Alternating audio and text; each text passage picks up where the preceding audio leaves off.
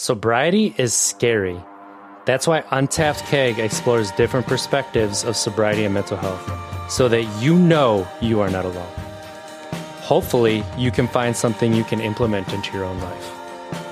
Sobriety and mental health are topics that often are uncomfortable and complex. We do not shy away from any conversation. But you should know we try to be respectful, but there's always room to learn and grow. Everyone is welcome here, as you are, and you will be respected. We are not medical professionals and do not give medical advice. Please seek medical care if you need it. Now let's get to the show. Hey, you. Thanks for tapping into some Untapped Keg podcast where we talk about the different perspectives of sobriety and mental health, where we believe that the only way to sobriety is the way that works for you. I'm your host, RJ Zimmerman, and I have the pleasure today to be joined by my friend and brilliant mental health streamer over on twitch.tv/Mindset by Dave. You can find him on all social media platforms at Mindset by Dave, all one word. You can find it in the show notes below. And go to YouTube if you want to dive a little bit deeper into some of the conversations that you'll find on his social media. How are you doing today, Dave? I am doing very well, and obviously all the better for seeing you.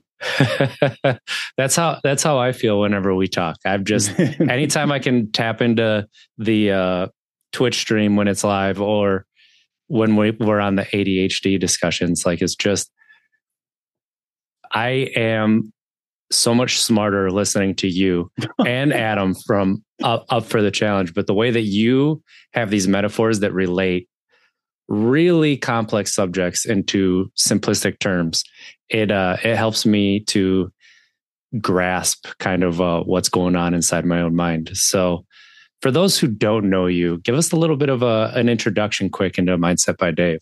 A quick one. They're really difficult. Right. I am a lived experience educator. So I am a mental health educator and I have lived experience with depression, anxiety. I have type 2 bipolar disorder. I am self-diagnosed with ADHD, but actually the more I investigate it, that fits way more than the bipolar label even ever has. And which the bipolar label was given to me, professionally when I was 14. And I genuinely thought that I didn't have a voice. I genuinely thought that I had nothing to say. I genuinely thought that I would be no one when I was a kid. So much to my surprise that I now stand up in front of classes of children and I stand up in front of, I actually stand up in front of people who've got master's degrees in psychology and teach them from a lived experience perspective. And it's just wild. Like, I know exactly how I got here because I remember the steps and some of them were very quick and others were very long and arduous. But yeah, to go back to sort of 15-year-old me who was experiencing all of that stuff, the eating disorder, all of that stuff, to go back to that person and say, you'd be here today. I think he'd think I was more crazy than he believed himself to be at the time. It is interesting when we look back, and it doesn't even have to be that long ago, and where we are now, and how much has changed. But it's difficult to see in the moment because it's your everyday, right? And those little steps. But when you look back, like even a year ago, like that's when we met, was almost a year ago, probably a little bit more. Yeah. Yeah, I know. I feel like I've known you about 2.5 years. It does feel like it. Like this past year, the amount that I've grown rivals my teenage years. Like it's unreal when I look back at it, but it's like where I started even 3 years ago to where I am now is a completely different person. That's why I feel like I've known you for longer, because you have grown more in that time than a normal year. You've grown in dog years. I really have. It's like, but it's funny because I've really focused on getting my mind right. And then, last end of summer, fall, started getting my body right. And now people are like, you look, there's no way you're 36, like going on 37. You look like you're still in your 20s. And I'm like, I appreciate it, but trust me, my body lets me know I'm in my late 30s. Well, that makes you a youngster. I mean, I'm not saying I'm old by any stretch of the imagination, because I feel younger now, but it is interesting how getting your mind right can lead to getting your body right. And it leads to this symbiosis that we tend to overlook. It's funny that you say it that way around, because my journey started with getting my body right and then getting my mind right. In fact, if anything, the process of getting my body right, it had some very, very positive temporary benefits on my mental health. But things like my eating disorder were made worse by getting involved in the fitness industry. Things like my body image actually got worse before it got better. I used to be, for the record, morbidly obese. I don't like those phrases. I don't use them anymore, but obviously to describe them to most people that would understand. Do you mind me using numbers on here? Because some people find that quite triggering. I actually know it in American, amazingly. I'm okay with using numbers. So I was walking around at literally 300 pounds on the dot. I am 6'2", so I sort of got away with it. Mm-hmm. But and I actually but I had an eating disorder. Like I had what I didn't know at the time was non-purge bulimia. But what it was to me was binge eating disorder. And what I would do is I would have periods as a teenager where I would binge all the time. And then I would have, when people say purge bulimia, the people are more familiar with purge bulimia, where you get the food out of your system one way or another. Whereas with non-purge bulimia, it's alternating periods of binging and restriction. And because I'd restrict for like charity days and stuff, it's like 24 hours without food. Yeah, I can do that. And people didn't believe I could do it because I was, such a big guy. So I kind of liked doing things that people didn't think I could do. The other one was stay quiet for 24 hours. That's easy. What they didn't know is I'd stayed quiet for about 5 years at that point. So and then from that, I started kind of getting hooked every now and then on having these restriction periods that would balance out. And then when I got involved in the fitness industry, I started learning all about things like intermittent fasting and stuff. And don't get me wrong, I'm not here to disparage any of those tools. All of them are good tools in the right hands. They need to be in the hands of a person that is the way you've done it, really. Mind first, then body. But for me, all it meant was I just flipped the script on. Instead of I would binge a lot and then restrict. I would restrict a lot and I would plan to binge. And within the fitness industry, it's very easy to hide that. In fact, not even hide it. You don't hide it. You hide it in plain sight. You call it a cheat day. And people actually applaud. That was at the point where The Rock had just started showing his stacks of pancakes and all that stuff. So people would applaud that behavior in that situation. Oh, you're so good for being able to restrict. Well, if I'm choosing to restrict as and when, and it's a flexible thing and I control it, cool. I didn't. It controlled me. So my body image as well at that point, I ended up dropping down. I can't remember what my lowest weight was in pounds, but it was about, I think it was 200 or 198 or something. I lost a third of my body weight basically.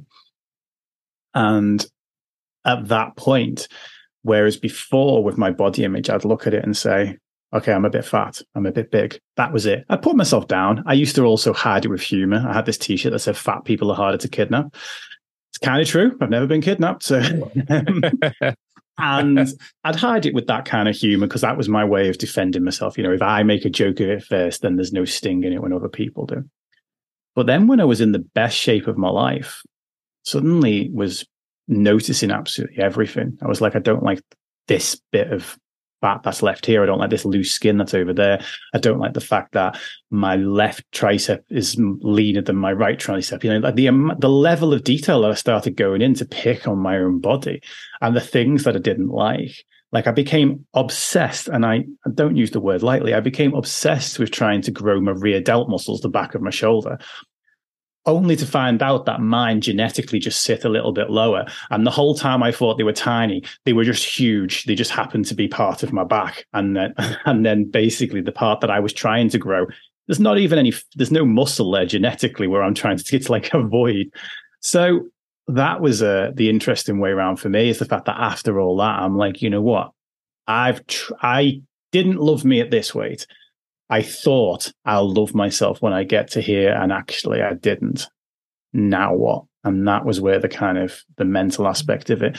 But one thing that did tie over was things like the dedication, was things like taking a habit that went from zero proficiency to very proficient. You know, that has really tied over and allowed me to, along the way, apply the same mentality to things like self-acceptance. If I can't talk to myself nice on the first go, that makes sense, because I couldn't squat on the first go either. You say to someone, be kind to yourself, talk to yourself nicely, talk to yourself like you'd want someone else to, and they go, I can't. They've had 20, 30, 40 years of practice of talking to themselves like crap. And now when they try and talk to themselves well for the first time, it doesn't feel natural. At least because of the journey I'd already been on at that point. When that happened, I was like, okay, this is a skill just like anything else. So I'm not good at it now, but I'm going to put the work in and I'm going to get good at it. And I'd like to say that I talk to myself pretty nice most of the time. I still have a brain that's got a bit of a demon in there, but most of the time I do it now. But it wasn't easy at first. There's 7 questions you didn't answer, you didn't ask, all answered. I don't know where that came from. That was it was amazing. There were like 4 different things that I want to touch on in there, but like the one where you ended, as somebody who is recently, like really like a year ago, like really started to focus on my self-loathing. Like I identified it, luckily through thinking about my kids and realizing how that has carried through my entire life, and knowing that my neutral is in reverse, like really far in reverse. So I need to get myself back to neutral, like self-love.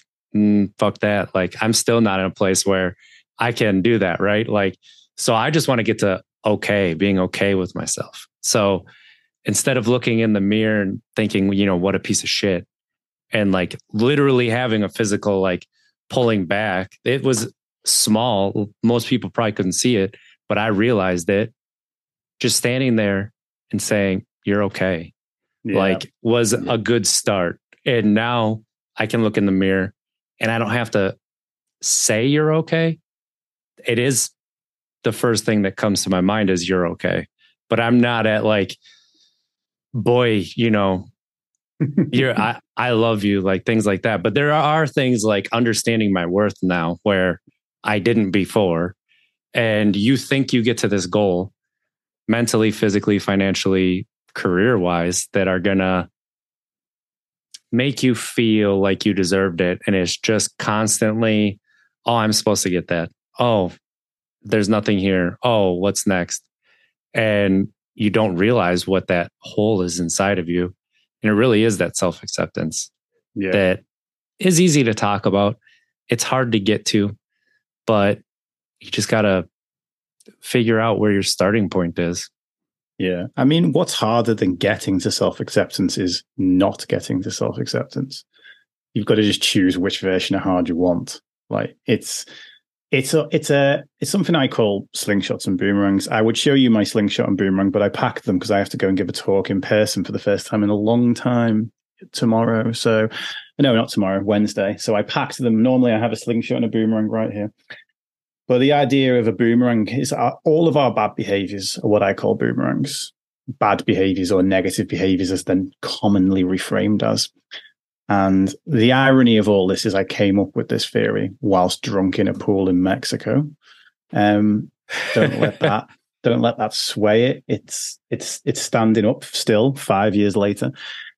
But the idea of the concept that behind every behavior is a positive intent. So like I've interviewed you. So behind that behavior, what was the positive intent? No, joking. Obviously, it was I wanted to talk to you. But I remember you talking about how for you in the early stages of your drinking, you were applauded by, was it your dad and his work colleagues, the other people on the electrical lineman? Did I get this right? Absolutely right. Nailed it. I promise I haven't rewatched the episode just to kind of brush up on it.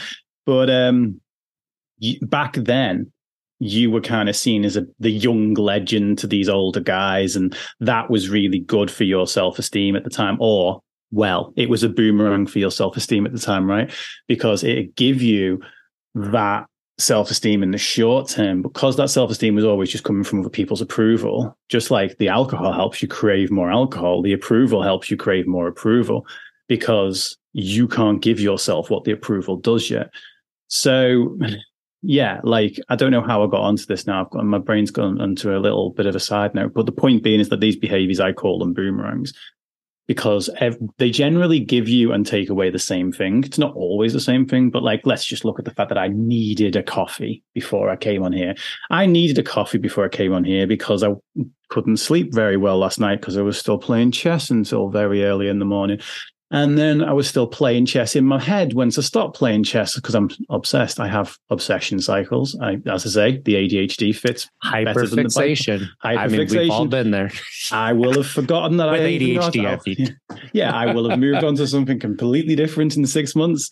But right now it's chess, and I was up late doing that. And then in order to get a gym session in before the school run this morning, I had to be in the gym for 6 o'clock. So I was, up until like 1-ish and then up again at 6 to go to the gym, and, pounded some caffeine to go and do that.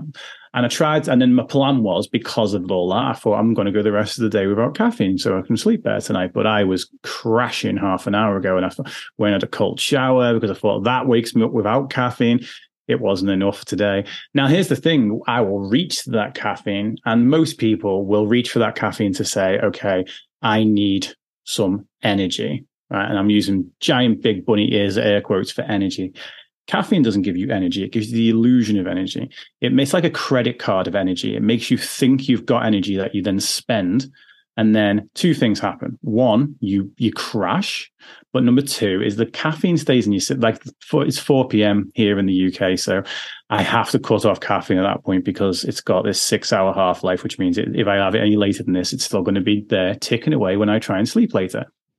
And you end up on this cycle of the fact that you have the coffee and it helps you get through that bit in the afternoon, but then you have like a bit of a crash later on in terms of your energy levels.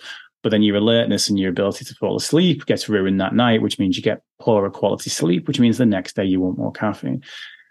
And it's learning that, okay, I've got to kind of, that positive intent that I need, which is what the boomerang's after, is I need to figure out a different way to get that.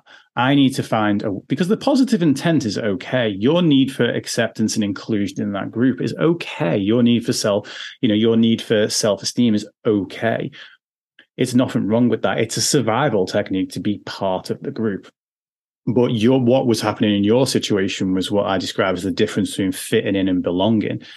Belonging is you're part of the group for who you are. You're accepted as who you are. Whereas fitting in is you change something about yourself that you don't want to be doing in order to fake belong in the group. But in reality, you just think, well, if I stop doing what they want me to do, I'm going to be out.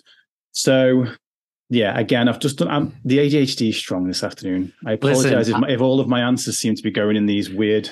it makes sense. And the thing that I like is how you relate it to different things so that it can cross over. Right. And really that was the self-esteem that I was looking for, the ADHD masking. Like, now we're going to be talking like ADHD most of the episode, but like, I was diagnosed 3 years ago, and I'm still learning new things about ADHD that I'm like, this applies to my life throughout it. Yeah. So now that I know that and I can understand that, I can understand and see things to maybe counteract them, maybe accept them, maybe change how my environment is to better fit how my brain works. And like masking is massive in ADHD, and how you will try to fit in instead of belong. And it's funny you said that, because I literally saw Brene Brown talking about that difference this weekend. And it was the first time I'd heard somebody talking about it. Maybe not the first time I heard it, but it was, it just clicked. I was in the right space that I could remember it. And I was like, oh, wow, that is me. Huh. Interesting. It's many of us. Right. But when you have these definitions and things that you can relate to, places that have a through line, and you start to look at yourself, you're not so hard on yourself anymore. Yeah. And that is a great start to self-acceptance. Yeah. And by me not beating myself up too much about the tangent, I've now remembered where it came from and where it was going. Because the opposite to a boomerang is a slingshot. A boomerang goes forward only to come back. A slingshot goes back to go forward. Most of our so-called good habits, they take effort first. They are difficult at first. They don't give us an immediate result. You go to the gym, and okay, sometimes now, once you've developed a sort of liking for the gym, you might be excited to go there. The first few times, you're like, I can't really be bothered doing this. And you don't get the result until maybe the end of a session. Sometimes even later than that. Sometimes it's, sometimes you get, okay, a little bit of a lift at the end of a session after. And other times it's like, okay, well, you're not getting any results until a few weeks later, where you start seeing some progress in numbers. It's down to whatever actually, floats your boat. So a lot of people give up on good habits because they don't get it on the first go. Now, I think, again, this is one of those things that hyperfixations help me out with, because when I don't get something on the first go, it's not that difficult for me to persevere. It's actually almost more difficult for me not to persevere at the beginning. My issue is when I get to a plateau. It's like, and then the dopamine's not coming in thick and fast. I'm not getting the same level of rewards. I'm not hitting new milestones regularly. That's where my issue is, where it feels like I'm never getting any better, because obviously to get to each and every plateau is further and farther apart, and each plateau is longer. So I think that did me a lot of favors. But I remember sometimes, for me, it wasn't not wanting to start things in case it's difficult. For me, it was, I don't want to start things in case I don't finish them. Now, here's the question. Currently with chess, what does finished mean? Do I have to become a grandmaster? I mean, hopefully that'd be cool. It's like with the guitar, do I have to be like a shredder? Like with I'm learning Russian because my wife is Latvian, but she speaks more Russian than she speaks Latvian. So I'm learning Russian so I can communicate with her family. Her family always speak to me in Latvian. It's so much fun. And she was like, learn Russian. There's much more resources and more people speak it. So I put like a couple of years into learning Russian, speak to her family, and they just giggle at me and talk to me in Latvian. It's delightful. But again, what does finished with Russian mean? Like, my wife speaks fluent English, so we don't have a problem. But no, she doesn't have as many English words as I do, for two reasons. One, because she's not lived here her entire life, and I've never studied the language exactly as much, but I've just been around a lot more words and incorporated them into my vocabulary. And the second thing being because I'm a massive nerd, but still, her English is fine for basically everything. I've not found, and I was going to say 99%. I haven't found an exception yet. It's occasionally says she puts a the in where they're not supposed to be, or leaves them out, and it's kind of cute. But other than that, it's like, there's no problem. So has she completed English? Well, it depends on whose definition. Have I completed Russian? Well, I'm nowhere near as far through Russian as she is with English, but still, I can say a bunch of things. So I think within ADHD, that's a huge thing. The whole expression, a jack of all trades is a master of none. I'm sure Adam must have finished that sentence for you at some point in this podcast. Actually, I knew it before he even said it. So and that's but a jack of all trades is better than a master of one, right? Yeah. And that is huge. Yeah, you're absolutely right. It's massively huge. And they kept that bit from us, right? Because they wanted to keep us small, RJ. And that is facts. Like, absolutely. It's easy to grasp, right? The jack of all trades, and why maybe somebody wanted to go to the master of one kind of a thing.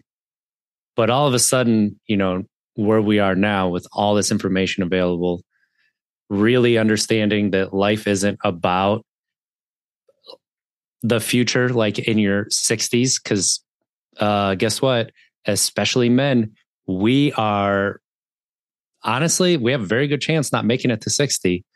I know way too many people who were a year less from retirement who passed at retirement or just after.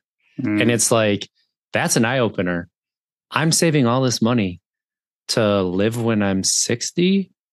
What's my body going to be like? Because I'm 35 right now and my shoulders hurt every day. My hips, I can barely, pick my boot up to step over ropes or whatever they ask us to do for functional movement screens.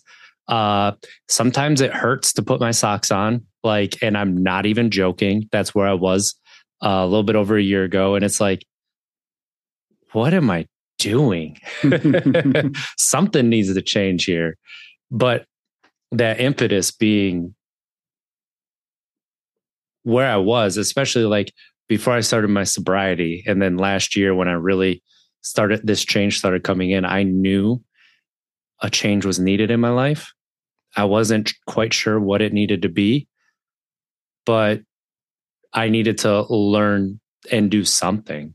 Mm-hmm. All these people are saying these similar things. Maybe I should learn about that. See where it goes. Yeah, it's a fine balance, isn't it? Because it also sort of reminds me of a Ricky Gervais joke where he was talking about his doctor saying, if you do this, this, and this, you'll live for an extra 20 years. And he's like, yeah, but it's the last 20 years, isn't it? It's like, and the thing is that, yeah, okay, you might not make it to 60, you might do, but at the end of the day, also, you don't know what condition you're going to be in that stage. Now, we advocate for taking as good care of yourself as possible, but yeah, like my dad didn't even make it to 50. So there's a little part of that. I'm in my 40s now. So there's a little bit of that in the very little back of my brain that every now and then pipes up and is like, you might outlive your dad in the next 8 years, which is weird. But yeah, it's like, okay, the big question is, and I'm facing this with my mum right now. My mum's 70 or 7. Yeah, 70 she was just last year. And she's not looked after herself at all. And she's in a state where she's got COPD, she's got diabetes, smokes like a trooper, drinks like a fish, doesn't really eat very well. And yeah, it's not a great kind of way to be. And I often wonder whether we have too much emphasis on giving people years in their life and not enough emphasis on giving people life in their years. So, yeah, I think that you have to prepare for being able to, financially look after yourself in retirement. Should you be one of those people? My mum will probably be one of those people that makes it to 100 despite all the medical odds. It's you meet them. They're usually the ones that don't stop smoking and don't stop drinking. And there's, but yeah, you have to kind of make sure you're financially capable of living to a ripe old age. But saving the big vacations and things like that for then. It's like, do them while your body's able to enjoy it.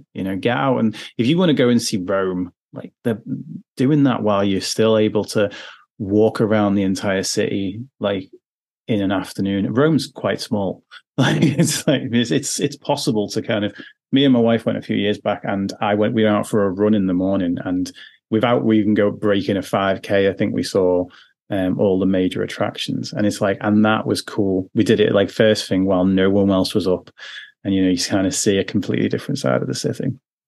But yeah, do those things whilst you're young. Now, it's fine in that sweet spot between some people are live for today, live as if you'll die tomorrow. And it's okay, cool. I've just sold the house and spent all the money on I don't know, marshmallows. Don't ask me why it's Delicious. marshmallows. Yeah, they are delicious. I'm being full, like, top tier hedonist here, but there's finding that balance between those two things. And that is, I think the trick is finding that balance. And you have this amazing video that like has still stuck with me. And I credit you every single time I say it.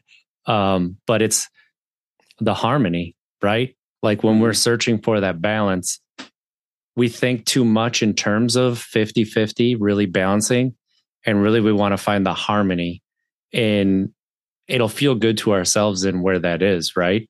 Yeah. And I thought it was beautiful and real in the fact that, yeah, you are going to have to work a lot, but you also need to, let's say, plan for the future, or, you want to give somebody all this time, but you need to take some time for yourself too. And where are you putting,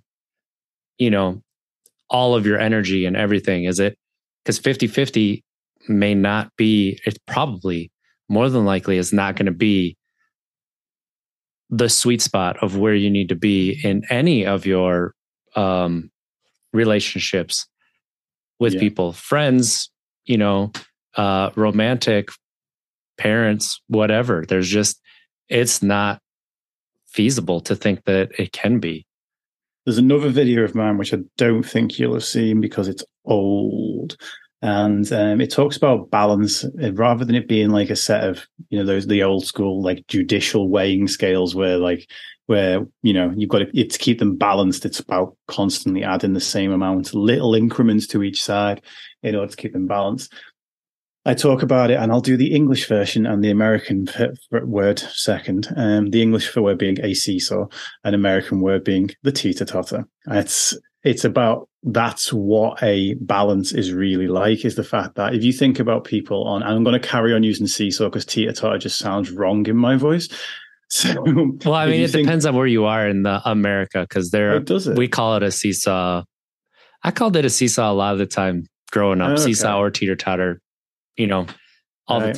Yeah. And although you've probably got the better word for it, you call it a jungle gym, and we call it a climbing frame. Yeah, which is one of those which where you've got like the nice cool brand word for it. Actually, I suppose ours is very kind of functional, isn't it? A climbing frame, a seesaw.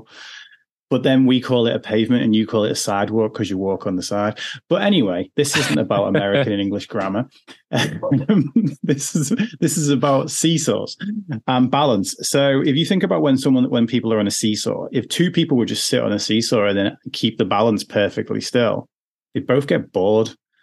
Now, if one of them goes to the extreme and stays there, sat at the bottom, or one sat at the top, you get bored. It's about moving between those extremes, and maybe not quite extremes, because a lot of people, especially, us neurodivergents, we tend to go with the all or nothing mindset. But it's that you have periods of push and periods of pull in your life. So people who try and keep everything at this perfect level all the time, they try and balance their work and family, they'll probably never really progress with their work or never really progress with their family. It's about having that understanding and communicating it. Like, my wife, for example, she was on a management course all last week. And so that involved her being away from home for a whole week, which turned out to be bliss, but the less we talk about that, the better. My brain is just so much quiet. She wasn't here and the kids weren't here until the weekend either. So it was like, my brain was so free last week. It was unreal. But still, like, if let's say she needed to go and do a 2-month course, like, and it would really help progress her with her career, I would 100% totally understand that. I would back her on that. I'd support her on that. And because I know that it's a temporary thing that's going to give her long-term benefits, and what she'd have to do in that period is that a bit of a pull back in terms of family and a bit of a push in terms of career.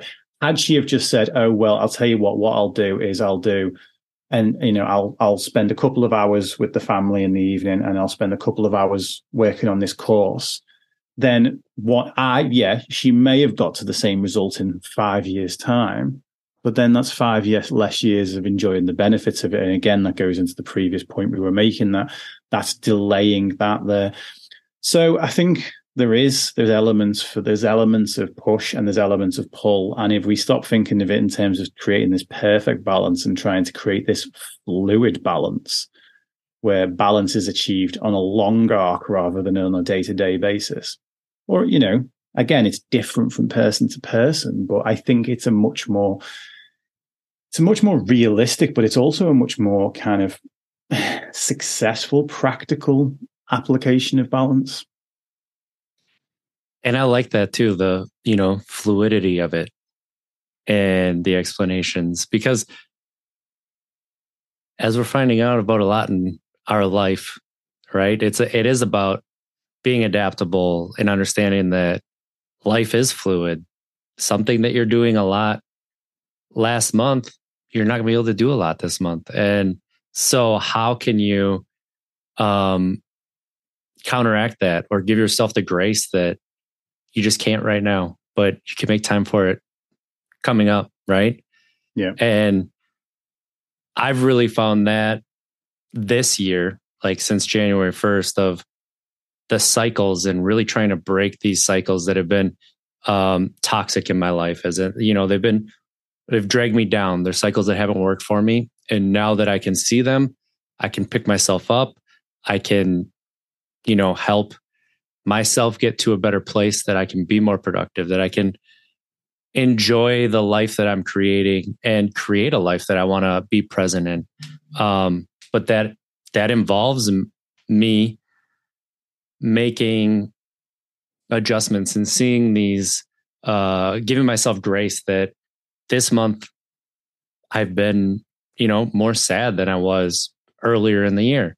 Well, why is that? There's a hell of a lot of stuff going on in my life, whether it's from a divorce that, do I really want it if I'm being honest and deep down? No. But is it better for me? Yes, because rather than be with somebody who doesn't want to be with me, I need to be with myself and be okay with it. That change has to happen.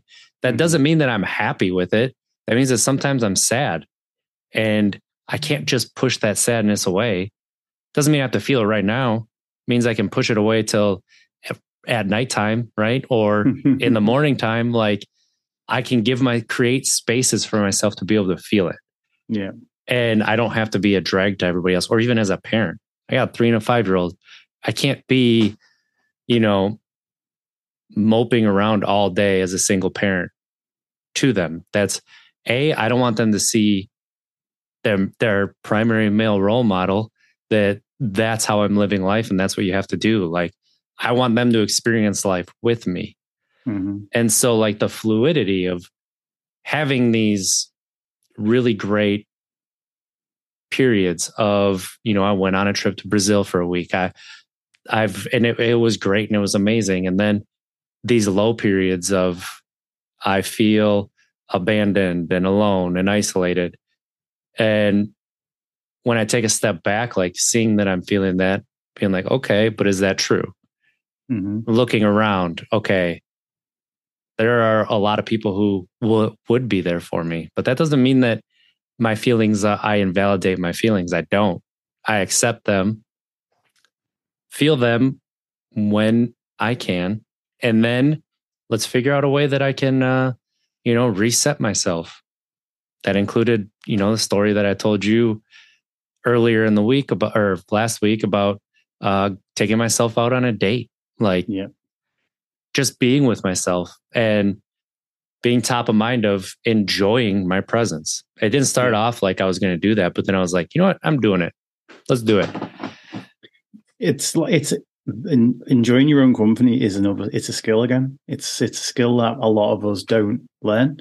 Yeah. And I was guilty of that until I was about 24. I basically went from, I was kind of like my mum's best friend. Still like to think that I'm one of her best friends, but I was from the age of roughly about 11 maybe. My granddad died when we were 10. My nan moved in with us, but my nan was looking after me. So she'd go out with her friends like quite a lot in the evening. And me and my mum kind of grew really close through that.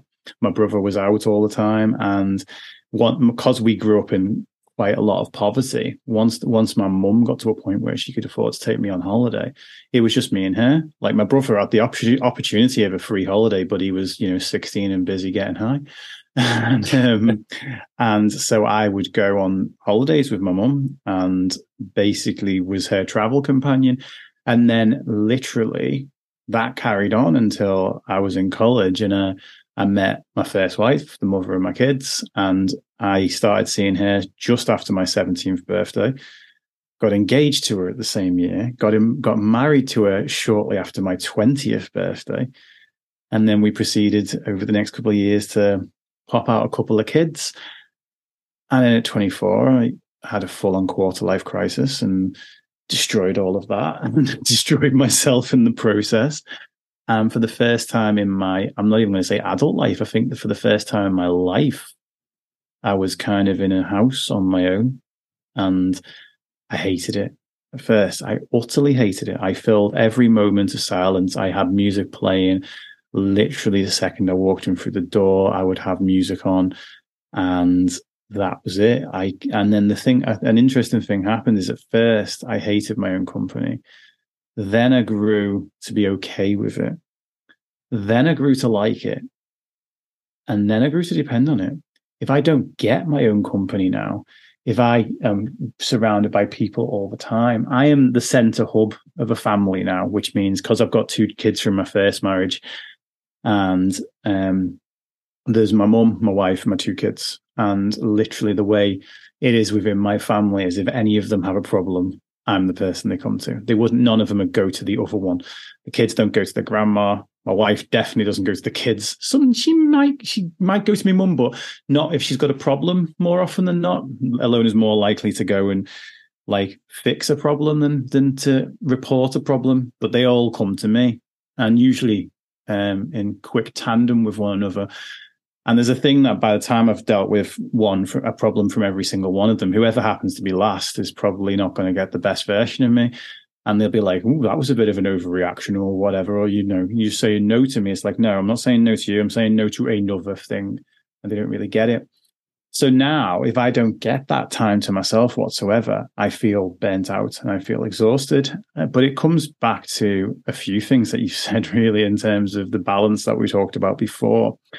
My 2023 so far started off with me being in a bad state with half of the 4 of them, and what had actually happened in that is I'd been given far too much energy to my job and to my identity around being that central hub of feeling like even when one of them's not coming to me, I'd feel like it's going to happen soon. So I'd be prepared for it, and I'd be constantly considering other people's things that by the time they actually did come to me, they were getting the drags, the last bit of the tank of me. And it was, that was what my relationship with my own dad had been like. He basically didn't have time for me. He outright ignored me in a lot of cases. I mean, literally not like as in made a joke and a game out of ignoring me. That was fun times.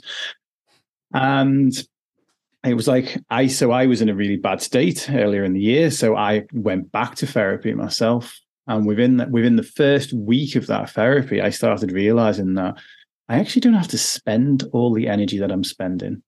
I don't have to spend energy wondering when someone's going to come and ask me to do something. Even if it does happen all the time and it's inevitable, the gaps between that, I don't have to think about it. You don't think about your next in-breath while you're having your out-breath unless you're focusing on breathing at that exact moment. You're not thinking about like, if you try and deal with everything that's coming all at once, you're not capable of doing it. Am I capable of doing one thing? Yeah.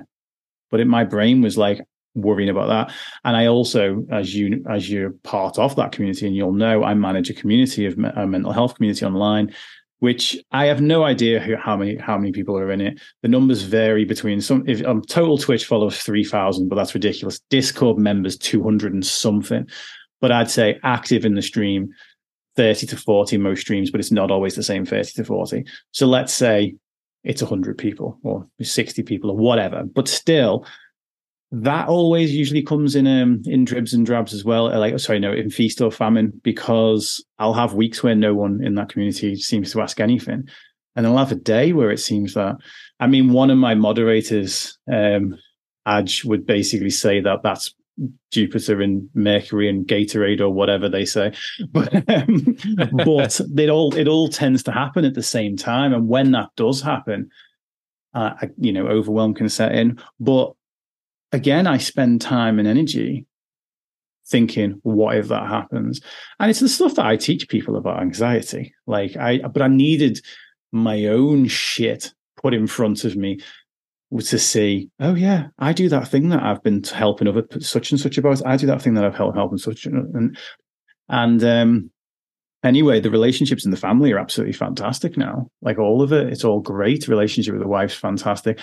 Relationship with my eldest, it was where a lot of the struggle was. It's better than it's ever been, I'd say, because I'm probably spending the same amount of energy now, but it feels like I'm spending a lot less.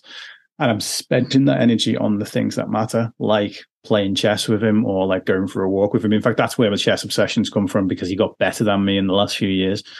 So obviously, as any good father/male role model would do, when your son gets good at something, you have to train and destroy him. Listen, my son's 5 and thinks he's really fast, so I beat him in a race this weekend, so I understand. I am semi-joking, but totally not joking at the same time. But at the same time, he's something else. And I thank you for all the nice things you said about the way my mind works. I think if he applies it, whatever he applies it to, I think his is frighteningly, it's like the best bits of mine, but faster. I think it's got the worst bits in the mine as well. I think the self-loathing and the beating up comes in there. So I'm trying to convey to him, because the word potential's always been a bit of a double-edged sword to me. Imagine what would happen if you could work like this all the time, or imagine if you applied yourself even more, you're really good at this and all the rest of it. And I'm like, okay, none of that. People said that stuff to me when I was a kid, and it just put expectations on me. But it also meant that I was deprived of any additional help, because people thought I don't need help. And in certain things I do. I was good at some things. I was not so good at others, but people assumed that intelligence was was across the board. If you're great at maths, then you must be great at absolutely everything. No, not yet anyway. And so my current process is trying to find a new way to convey that message to him without him thinking for 1 minute that I won't love him all the same no matter what. Like I want it for him, because I know that potential's there, but at the same time, I don't want him to think that he has to earn like my love, my attention, my affection, anything like that ever. But he does have to earn beating me at chess. But he did win yesterday, so he won because I was ahead and I got cocky. Dang it, I hate it when that happens. That tortoise in the hare, it comes back, right? Ever so slightly. And that's, that's the part of being raised as, a man, or with that kind of mindset that you've been put in your place for really all time. And then let's say, because like you, like I was smart and I was taught to internalize everything. So everybody thought that I was good and I never needed help. But I still have been, right, struggling. But you create that stone facade so brilliantly, and you polish it so well that even at your worst, people are like, well, he's still in control. He knows what's going on. Like there's nothing wrong at all. And when you're put in your place for so long too, it's like, and I'm not saying like, chess, that's different, right? But like in life, you always think like, well, this is what I deserve. I deserve the negativity, because there's not that place where it stops, where you don't cultivate that. You are good at that, and you should be good at that, and trying to give them the recognition that they seek, because we still seek it. We just don't admit that is what we're seeking, that validation. Even when we say we don't need anybody to validate us, it sure feels nice when we do get it, feels though, right? Lovely. And so trying to find that harmony there too, that push and pull where you can find it. And this actually goes back, ADHD, to something I wanted to talk about from your story earlier, where how much we deflect with humor, especially mentally, and how we can take that now, take it back and use it for good, but how much we really do hide behind that smile and the laughter and jadedness. Yeah. So just like with masking, which you brought up before, I see those things as tools. And kind of like how I said before about intermittent fasting, like I said, by the way, all of my ADHD, I used to think of it as like my brain was like a shotgun, and it just scattered everywhere. One of my friends pointed out a few years back that it's always got a connection somewhere. So I then started referring to my brain as a spider's web. So there's lots of little satellite points, but they're all connected and tied up. So like we were talking about with masking, and like I talked about with intermittent fasting and all that stuff. And I said something along the lines of, they are tools, and in the hands of the right person, in the hands of someone who understands those tools, they're very effective. Just like, social media, we could talk on that for about another 4 hours. That is a tool, right? And if you use it well, a hammer can be used to build a barn. A hammer can be used to break a window. It's all about how you use it. So masking. For example, last year, my sister's wedding, and my youngest of my sisters, and I was depressed AF on the day of her wedding. And I went to that wedding, and I put the biggest of masks on, the biggest of grins, a really nice blue jacket, by the way, nice pair of brown brogues. It helps. And I did all of that. And I came home and I felt really good about myself for the fact that I didn't let my depression show there. And similar to what you were saying before about, you don't want your kids to see that. You need to create a space for this. I'd argue that there is a space for your kids to see some of it, because by them seeing some of it in you, they would see that it's okay for them and that their value is not linked to their utility. But ultimately, it's about using that tool. Now, masking when you're a kid and you've got no choice but to mask, but to fit in, where you are forced to wear the mask, is very different than being an adult and choicefully wearing the mask. Your own choice, your own agency in the process, it makes the difference. I am using this, it is not using me. So that is how I see masking. And what was the actual fair point that we brought around to here from this conversation? Yeah, I was using that humor to hide. Oh, humor! Thank you. To hide our low blows. I should make notes. And humor again. So using it. Often we use humor, like as I talked about with the fat people are hard as kidnapping. I was using humor as a prophylactic method there. It was like a preventative. It stops that person from being able to hurt me. And it pretty much worked, if I'm perfectly honest. Okay, my body image wasn't exactly great, but at the same time, I don't feel like by saying that as a joke to a person is the same as sit there at home going, "You're fat, you're so fat." You know what I mean? It's like, it's not the same thing. So it kept me out of trouble. It kept me in fact, most people wouldn't even bother insulting me if they've already done that, So using that as a tool. Now, it comes back to, again, what you were saying before, is there has to be a space for us to be open and candid with our emotions. So if you're not being open and candid with your emotions somewhere, then that's an issue. At the same time, I don't think we should have to be 100% of the time. And this is one of the things that when people first realize that they can be vulnerable and they can be open, it does tend to lead to a massive overcorrect We're back on the seesaw again, the swing comes all the way back the other way. And it leads to a person that's such a liberating feeling. People are like, oh my God, I can't believe it. I opened up and these people accepted me. I'm going to be honest about how I'm feeling 100% of the time from now on. And I think people stay in that for a while. And then it maybe actually some people just stay in that. But then I think the correction has to fix itself again somewhere. The fact that actually it's okay sometimes to not be like that. Like random stranger on the street says, good morning, and you reply, what's good about it if you're having a bad day yourself? It's like there's a lot of talk within the mental health space online, and I think there's something deeper going on, and it's not going on. I'm not going to be conspiracy theory on all this, but I think depression is very good at sustaining itself. I think poor mental health, as let's just say mental health conditions were characters in all of this, right? They are working for their own preservation. Your depression, if you're depressed, it's working for your own preservation. It's why it's going to say things that keep you depressed. It's why it's going to make you pay attention to things that are happening in the world that on a normal day you wouldn't look at twice.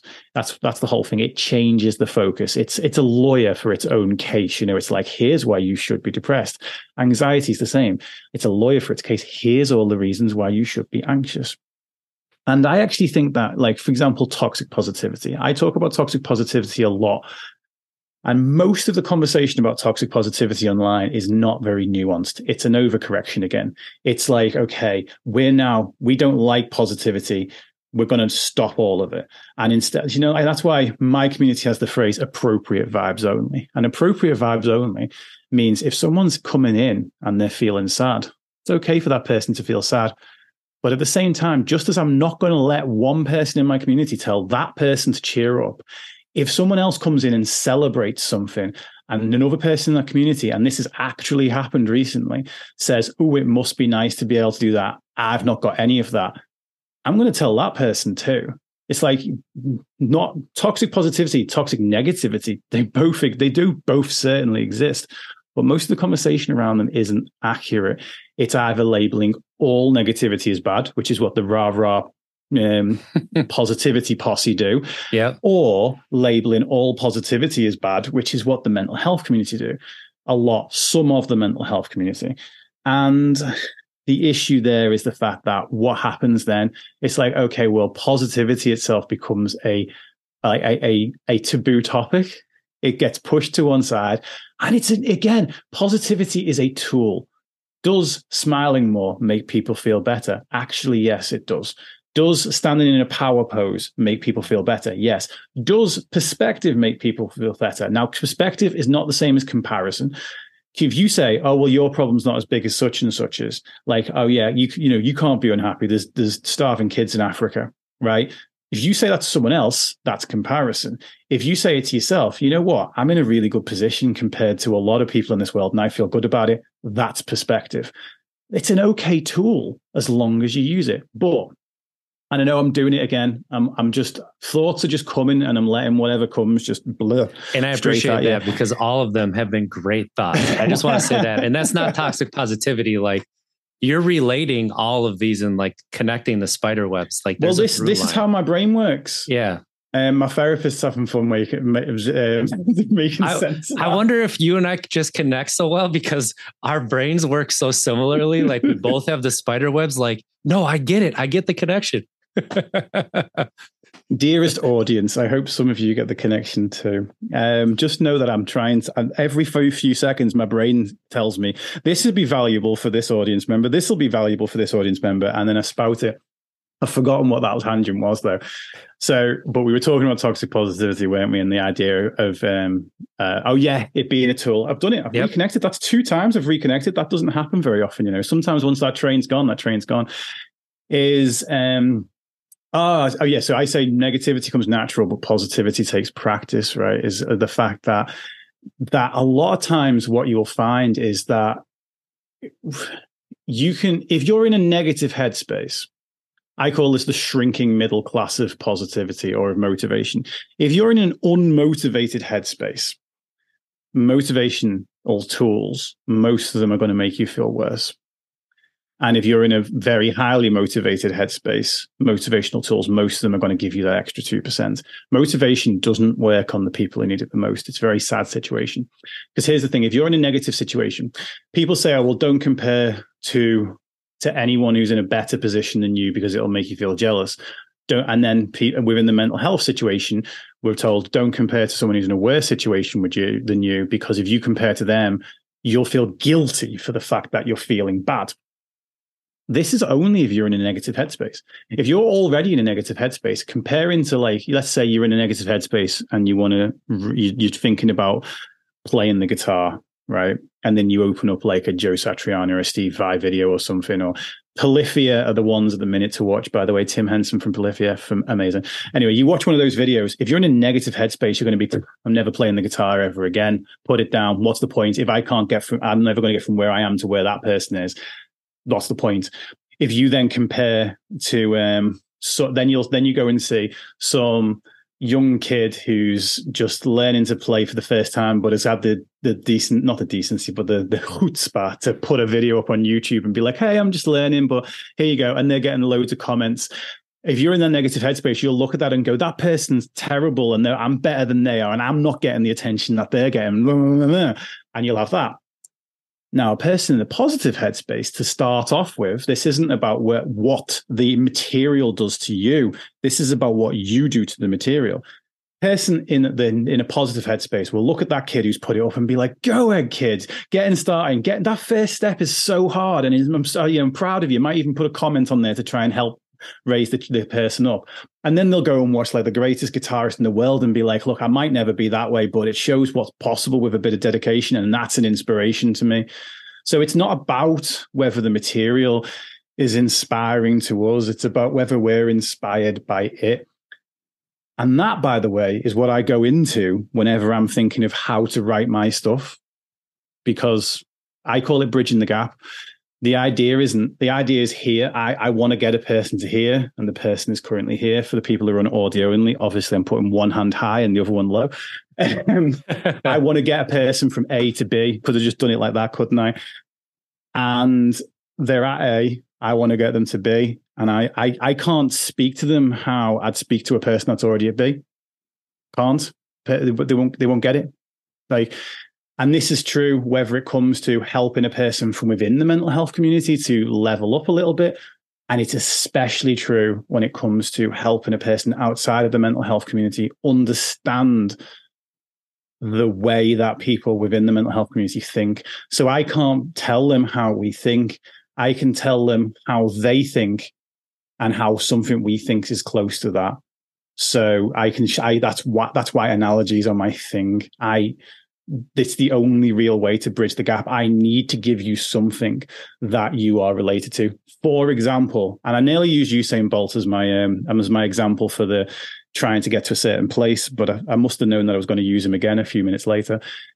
The greatest analogy I've got for depression so far, I tried one saying it's like life with extra gravity. It's like, it's harder to do absolutely everything.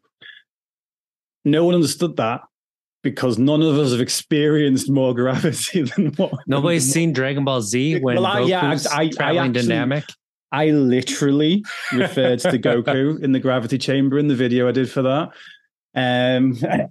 But yes, come on, where my nerds at, right? Like, yeah, I know. I mean, because I'm on Twitch, I thought there'd be a few of them, but it turns out that no, that video flopped. So I got something a little bit more famous than Goku. Well, maybe outside of Japan, a little bit more famous than Goku, and I went for Usain Bolt. And we see it as impressive when Usain Bolt does his 100 meters in the world's fastest time, right? And not a single person on earth would expect him to hit that same time if we were to put him on an incline. If we were to put him on a 10% incline, we'd automatically expect it to take longer, and we'd be okay with that. And that is what life is like living with depression. You're trying to do all the same things that everybody else is doing.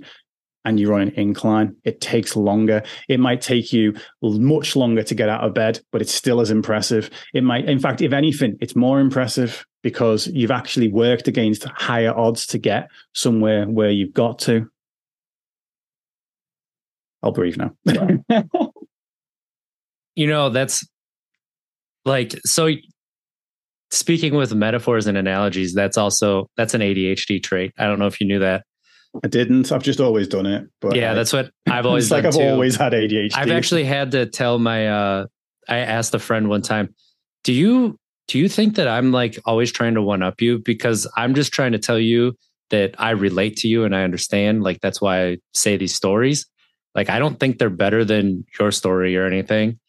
And he's like, I used to think that you were one upping me. And then I realized, because I saw it in your eyes, that you were just trying to tell me that you understand. And that's how you tell people. And it's like, that's the same, but I talk through metaphors as well. Like, and that's where I think creativity is. Like, when I define creativity, it's not necessarily artistically. It's not necessarily, they can draw really well.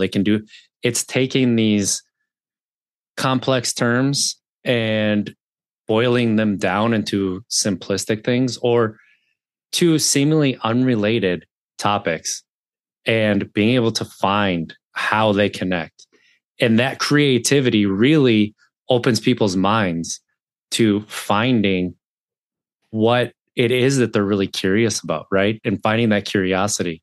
You know what we should do is you should come back on my stream and we should have chat.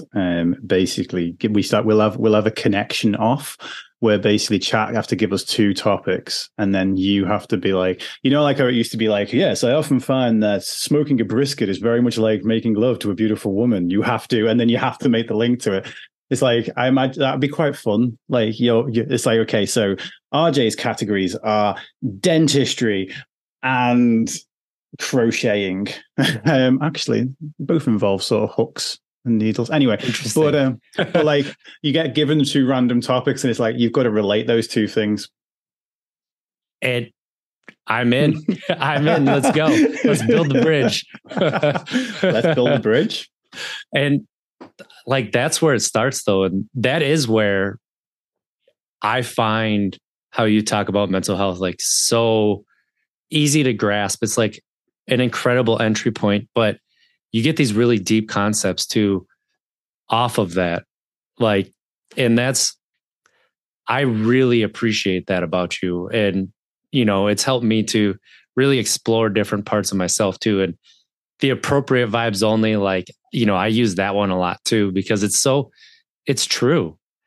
It is so true. And the moment that I heard you say it, it was like, damn, like, negativity isn't negative necessarily until you take it to a point where it draws you down completely, right? And even then, if you're just stuck there and you can't do anything else, that's when it really gets quote unquote bad. But yeah, but I mean, I often say as well that everything I say is just I'll usually find something from like, it's usually the opposite way around in terms, it's not like something I've read and therefore I adapt it. It's the other way around. I'm like, damn it, that thing's what I've been talking about. And I was only reading that whole appropriate vibes only. It's been our motto for years. I've got pictures of me in a t-shirt with it on from years back. And it was in response to positive vibes only.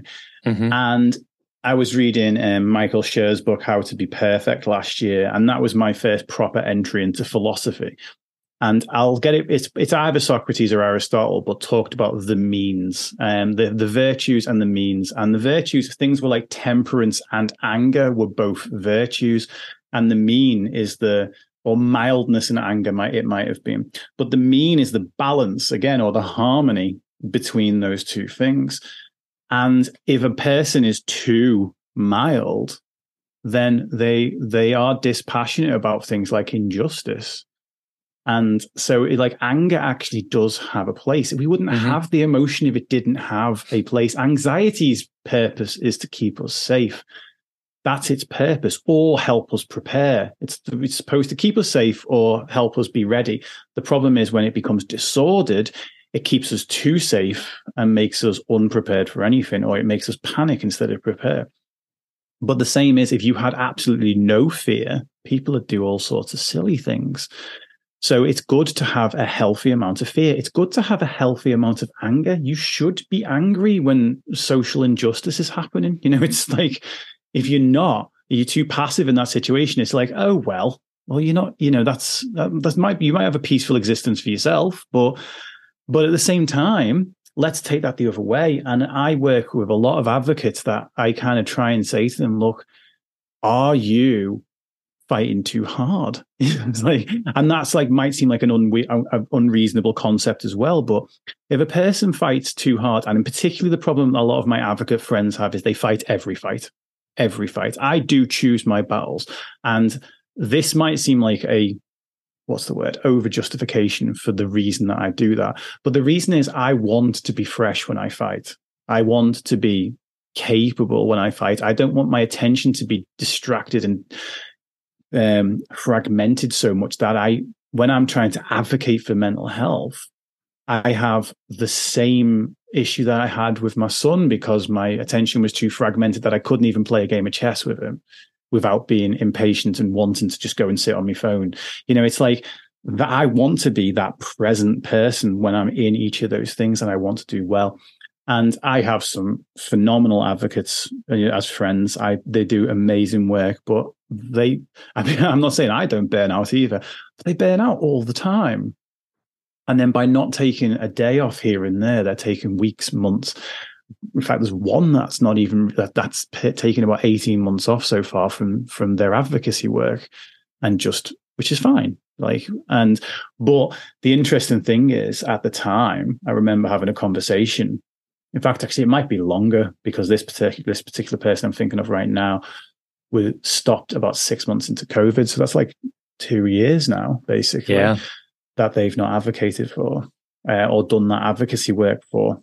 And it was like, I remember at the time having a conversation with them and saying, like, they were getting much more heavily involved in all of the arguments around COVID.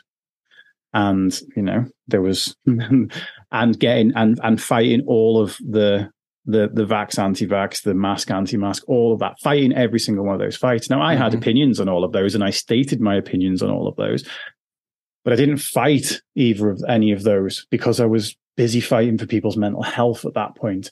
And actually, I'm concerned with the mental health of people that have the opposing opinion to me too. So, and now, again, I'm not sitting here and saying I did it right, but I think that allows us, having that mean and finding that balance allows us to be more effective. Yeah.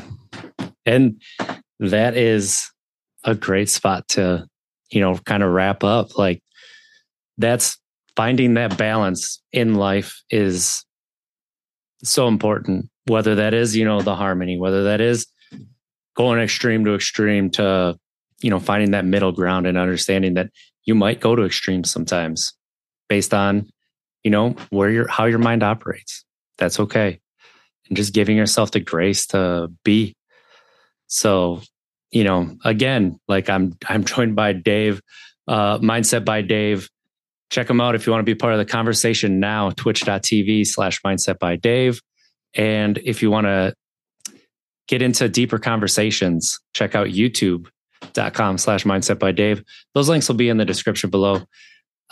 Dave, what's your social media that you really want to push for people to follow? I mean, I'm Mindset by Dave everywhere except for Facebook, because they hacked me and now I don't trust them. I mean, I should have not trusted them before that. But I interact on Twitter quite a lot. If you're into video content, I post the same short video to Twitter, YouTube, TikTok, and Instagram. Like, I post 2 shorts pretty much every day, and it's the same 2 shorts on all 4 platforms. So you don't have to follow me on all of them. Follow me on with the one that you prefer to use. But I do tend to get back to comments. I tend to get back to replies and all of that stuff.